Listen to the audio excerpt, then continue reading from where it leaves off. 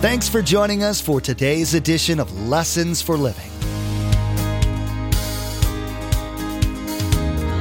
His word so fresh in our hearts abound. His word made flesh in the here and now. A new life is beginning. Lord, let us hear your lessons for living.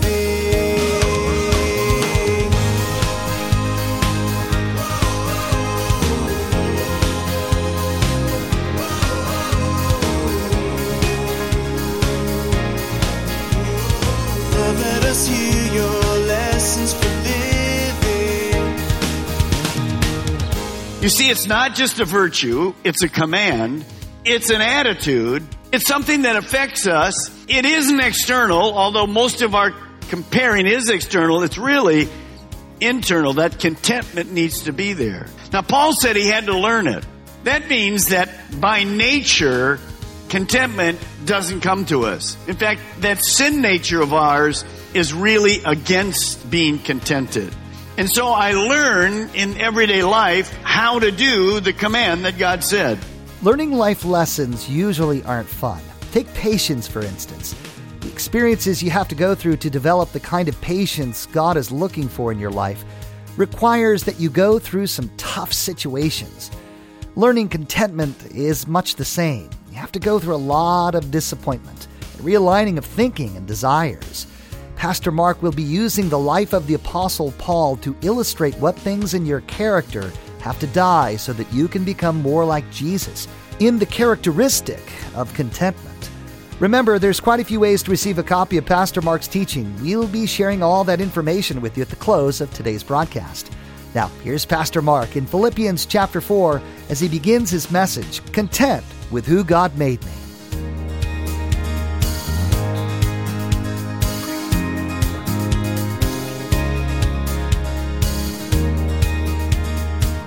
Let us hear your lessons for living. 1986. Linda and I was still director of pharmacy. I was in a church in Merritt Island Calvary.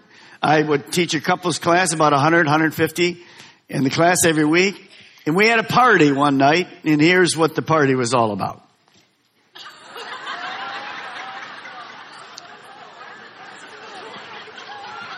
Pretty good, huh?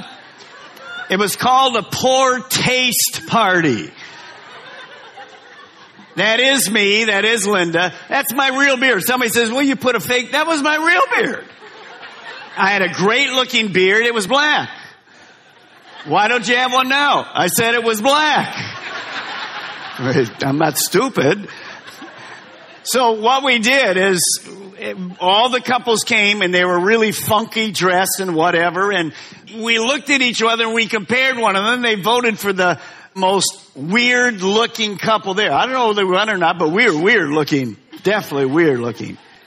Comparison is it's a big deal in our lives, comparing ourselves against one another.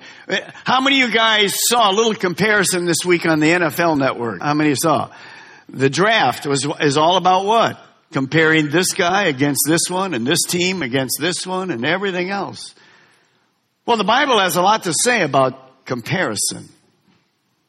The very first thing I want you to do right now is you're going to have to look to the right and then the left and then front and back. And in a moment, and I want you to see somebody that you're better looking or somebody that's worse looking than you. Go ahead, just stretch your neck. Come on. Look around you. Don't tell them, just look. Good grief. You might be in trouble.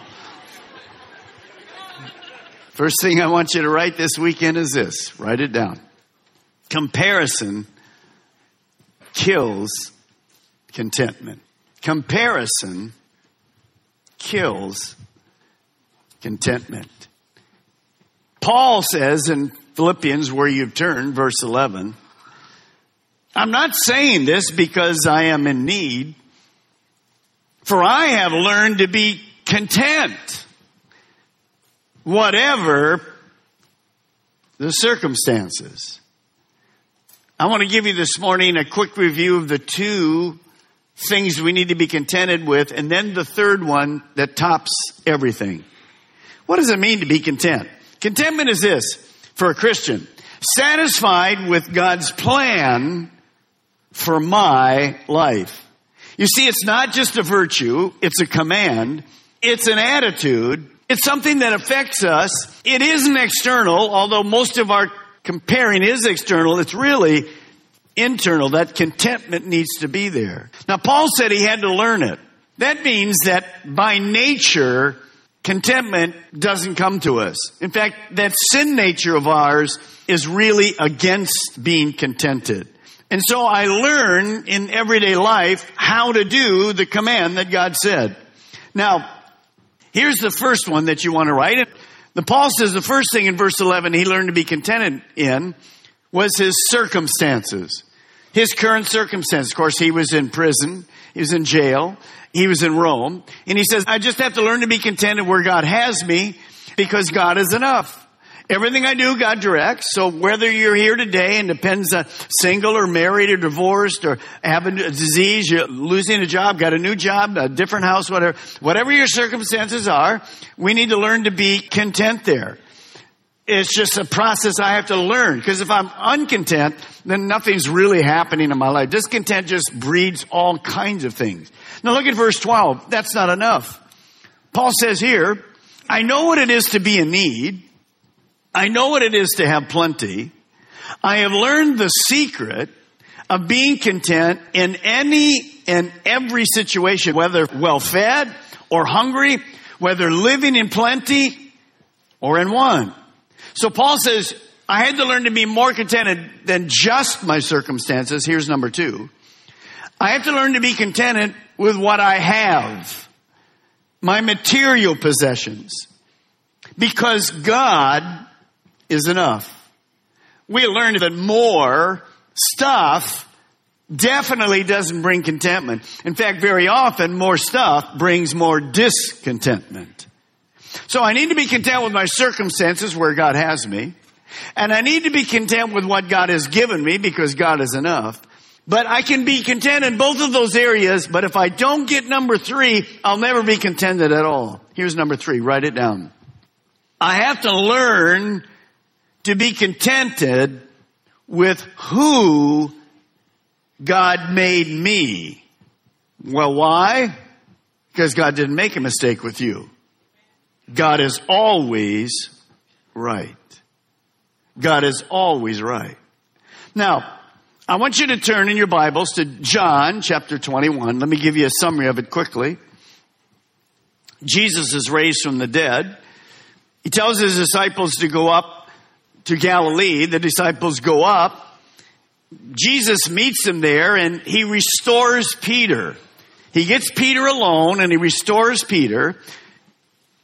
As you're turning to John 21, let me tell you what Jesus says to Peter. He doesn't only restore him. He says to Peter, here's how you're going to die. I'm not sure I'd want to know that. So while that's happening, he's told Peter how he's going to die. Out of the corner of his eye, Peter sees John. John hasn't been part of the conversation. So look down in verse 21, what Peter says. When Peter saw him, John, the apostle that he spent 3 years with, he asked, Lord, what about him?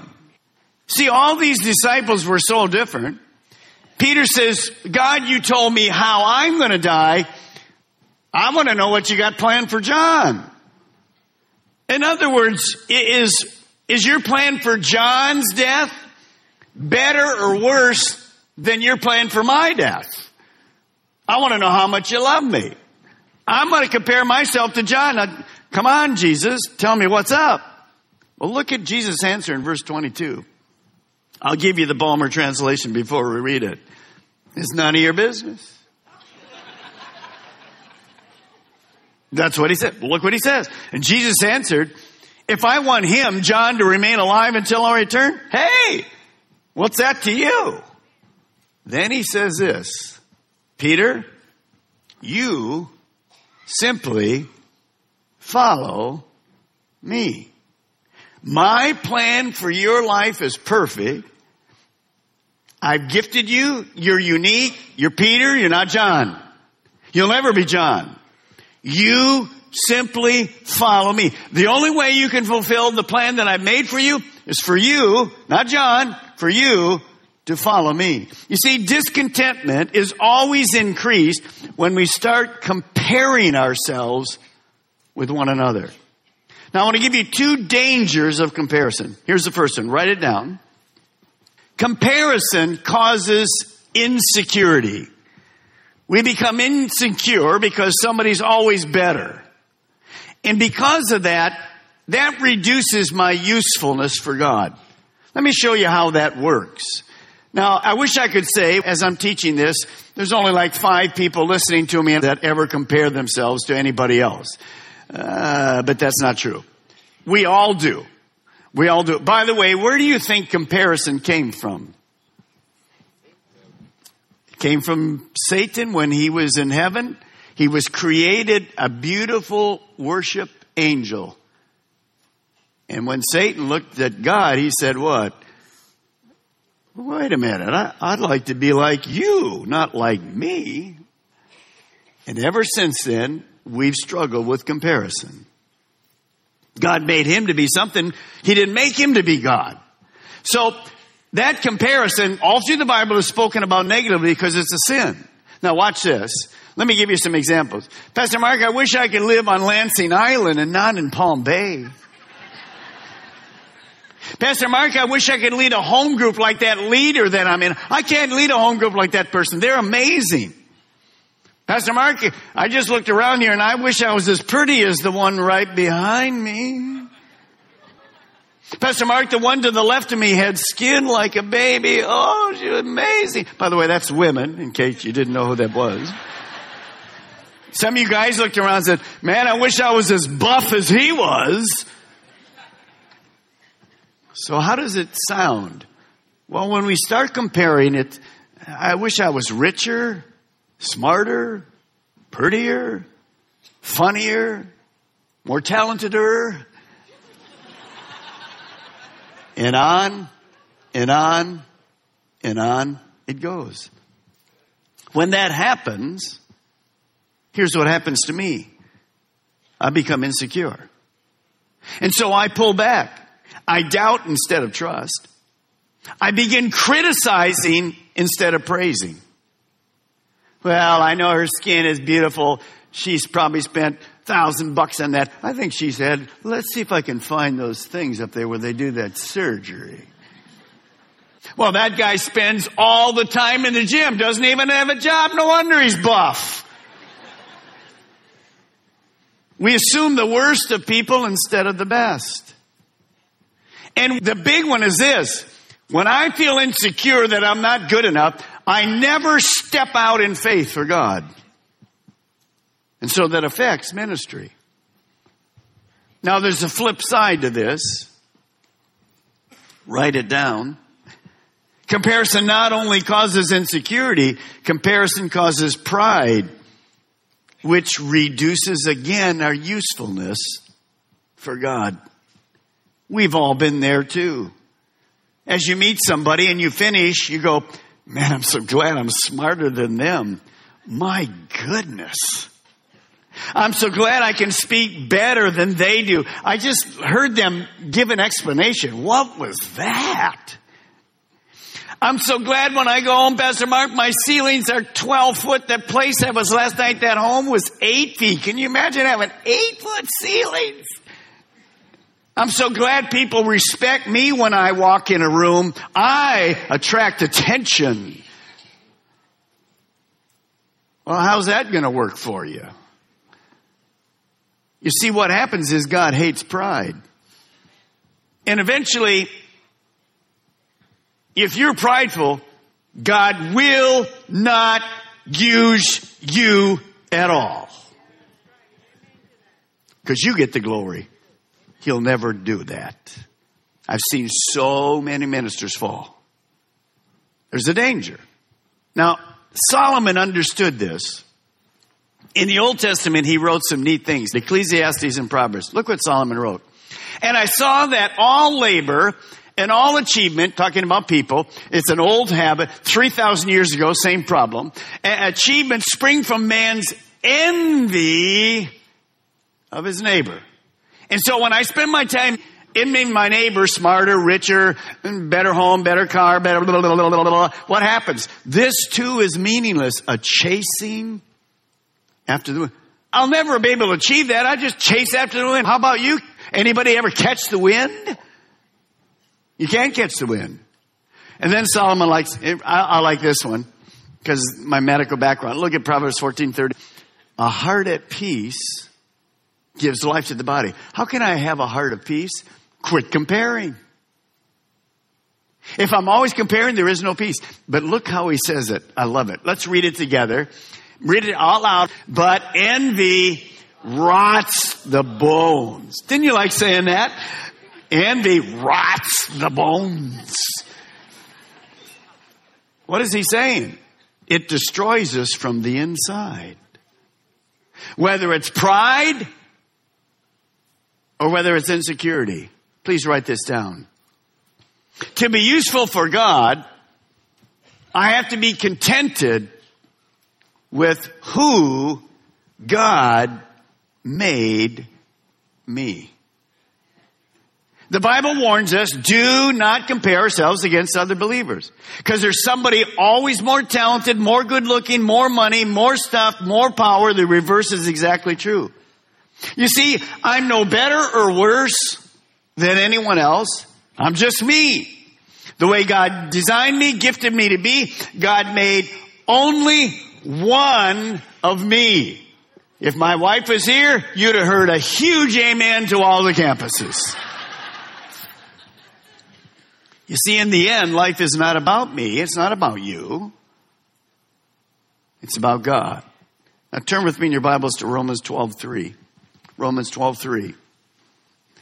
Someone has said comparing ourselves to others is comparatively foolish. As you turn there, Paul kind of states it how it should work. I shouldn't feel like I'm useless, but I shouldn't feel better than anybody else. Notice how he writes it in Romans 12:3. For by the grace given me, in other words, what we are is God's grace. We didn't earn it. I say to every one of you, all of you that are listening to me, now do not think of yourself more highly than you ought, but rather think of yourself with sober judgment in accordance with the measure of faith God has given you. What does that mean? I just want to begin thinking to myself, and you're going to see today, I've given you 5 or 6 keys that you'll know. I have worth. So I want to think that way. But I'm not better than anybody else. I'm not worse than anybody else. I'm just me. That's who God made. In the Bible, there's a parable of talents. You have to understand that in life, some people have more talent. Some have more gifts. Some have more money. Some have more opportunities. That's just the way God is. So in the parable of the talent, God gives a servant 5 talents, just as opportunities, gifts, whatever. He gives another one 2, and he gives another one 1. You say, well, I don't like that. Well, it doesn't matter. You're not God. So the guy with the 5 talents went and reproduced 5. The guy with the 2 went and reproduced 2. The guy with the 1 went and put it in the ground. He's afraid to do anything. So God came to the one with the 5, who doubled it to 10. And he said to him, way to go. Good, faithful servant. You've doubled what I gave you. Fantastic. You had a lot of achievement because I gave you the ability to have a lot of results. And he came to the one with 2. And he said, wow, you reproduced 2. How come you didn't reproduce 5? No, he didn't. He said to the one that reproduced 2, fantastic, beautiful. You did exactly what I asked you to do, and you're faithful, just like the one with 5. You see, he isn't comparing. When I stand before God, I don't stand with anybody else. Can you imagine me standing next to Billy Graham? I might as well just go to hell. Forget it. Don't even come close. No, I'll be standing and give an account of what I did with what God gave me. By the way, same for you. So there's no reason to compare. This comparing all goes back to it's a word called esteem. It means honor. It means self-respect. And we use the term a lot in the world, self-esteem, pride in myself. But we learn from the Bible that our worth doesn't come from what we do, what we have, what we've accomplished, or what people even think of us. Would you write this down? My worth as a Christian comes because Christ died for me. You see, my worth isn't really attached to this world. Jesus died to make me worth something. That's huge. Everything we have and everything we are comes from a right relationship with God. So parents, begin early in life teaching your children this. A healthy self-esteem is really God-esteem. So write this down. Here's what this means. Our self-worth as a Christian is tied directly to our God-worth. And since God died for everybody, when they accept Jesus Christ, we're all equal. My worth comes because the Father sent His Son to die for me. That's how I'm getting to heaven. I'm not getting to heaven any other way. Not because I'm talented, gifted, good looking, richer. It has nothing to do with my works. I'm forgiven because of that. Now, what does God say about you and about me today? Let's turn to John chapter 1. John chapter 1, if you will, and scoot on down to verse 12. John chapter 1, verse 12. Now, when you're getting there, everybody looking at me right now, everybody here wants to feel accepted. Everybody here wants to feel secure. There isn't a person that I'm looking at that doesn't want to feel loved and adequate. Everybody here wants to be living with purpose. Everybody. Well, how does that happen? How can I feel accepted and secured and loved and adequate, and how can I live with purpose? It comes from one key verse. Here it is. It's in front of you. Let's read it. John 1:12. Yet to all who received Him, speaking about Jesus, to those who believed in His name, believed enough to repent and accept Him as personal Savior, He gave the right to become children of God. Here's what I want you to write. Because of God, I belong. There's nothing greater than knowing you belong. Every Christ follower is a child of God. God is our Heavenly Father. In today's teaching, Pastor Mark taught about the danger of discontentment and the thinking processes that trigger discontent. You were warned about comparing yourself with others and how that will lead to dissatisfaction in your life. You were also told about the importance of learning to be satisfied with God's plan for your life, trusting that He knows best for you. We know social media is a big part of everyone's lives, and it's a great way to stay connected with each other. We'd like to add a little bit of joy and Jesus to your Facebook and Twitter pages, so come like and follow us. You'll be able to keep up to date with all the latest information about Pastor Mark, the Ministry of Lessons for Living, and the church behind it, Calvary Chapel, Melbourne. Visit lessonsforlivingradio.com and follow the links to connect. That's lessonsforlivingradio.com. Next time, Pastor Mark will continue to teach about the importance of learning to become content with your current situation. He will be reminding you that your true worth is to be found in Jesus. His dying on the cross for you established your value to God. You'll also be learning about what the Bible says you've received because you're a child of God. We wish we had more time today, but we will have to pick up where we left off next time as Pastor Mark continues teaching through this series, Contagious, Outrageous Joy. That's next time on Lessons for Living.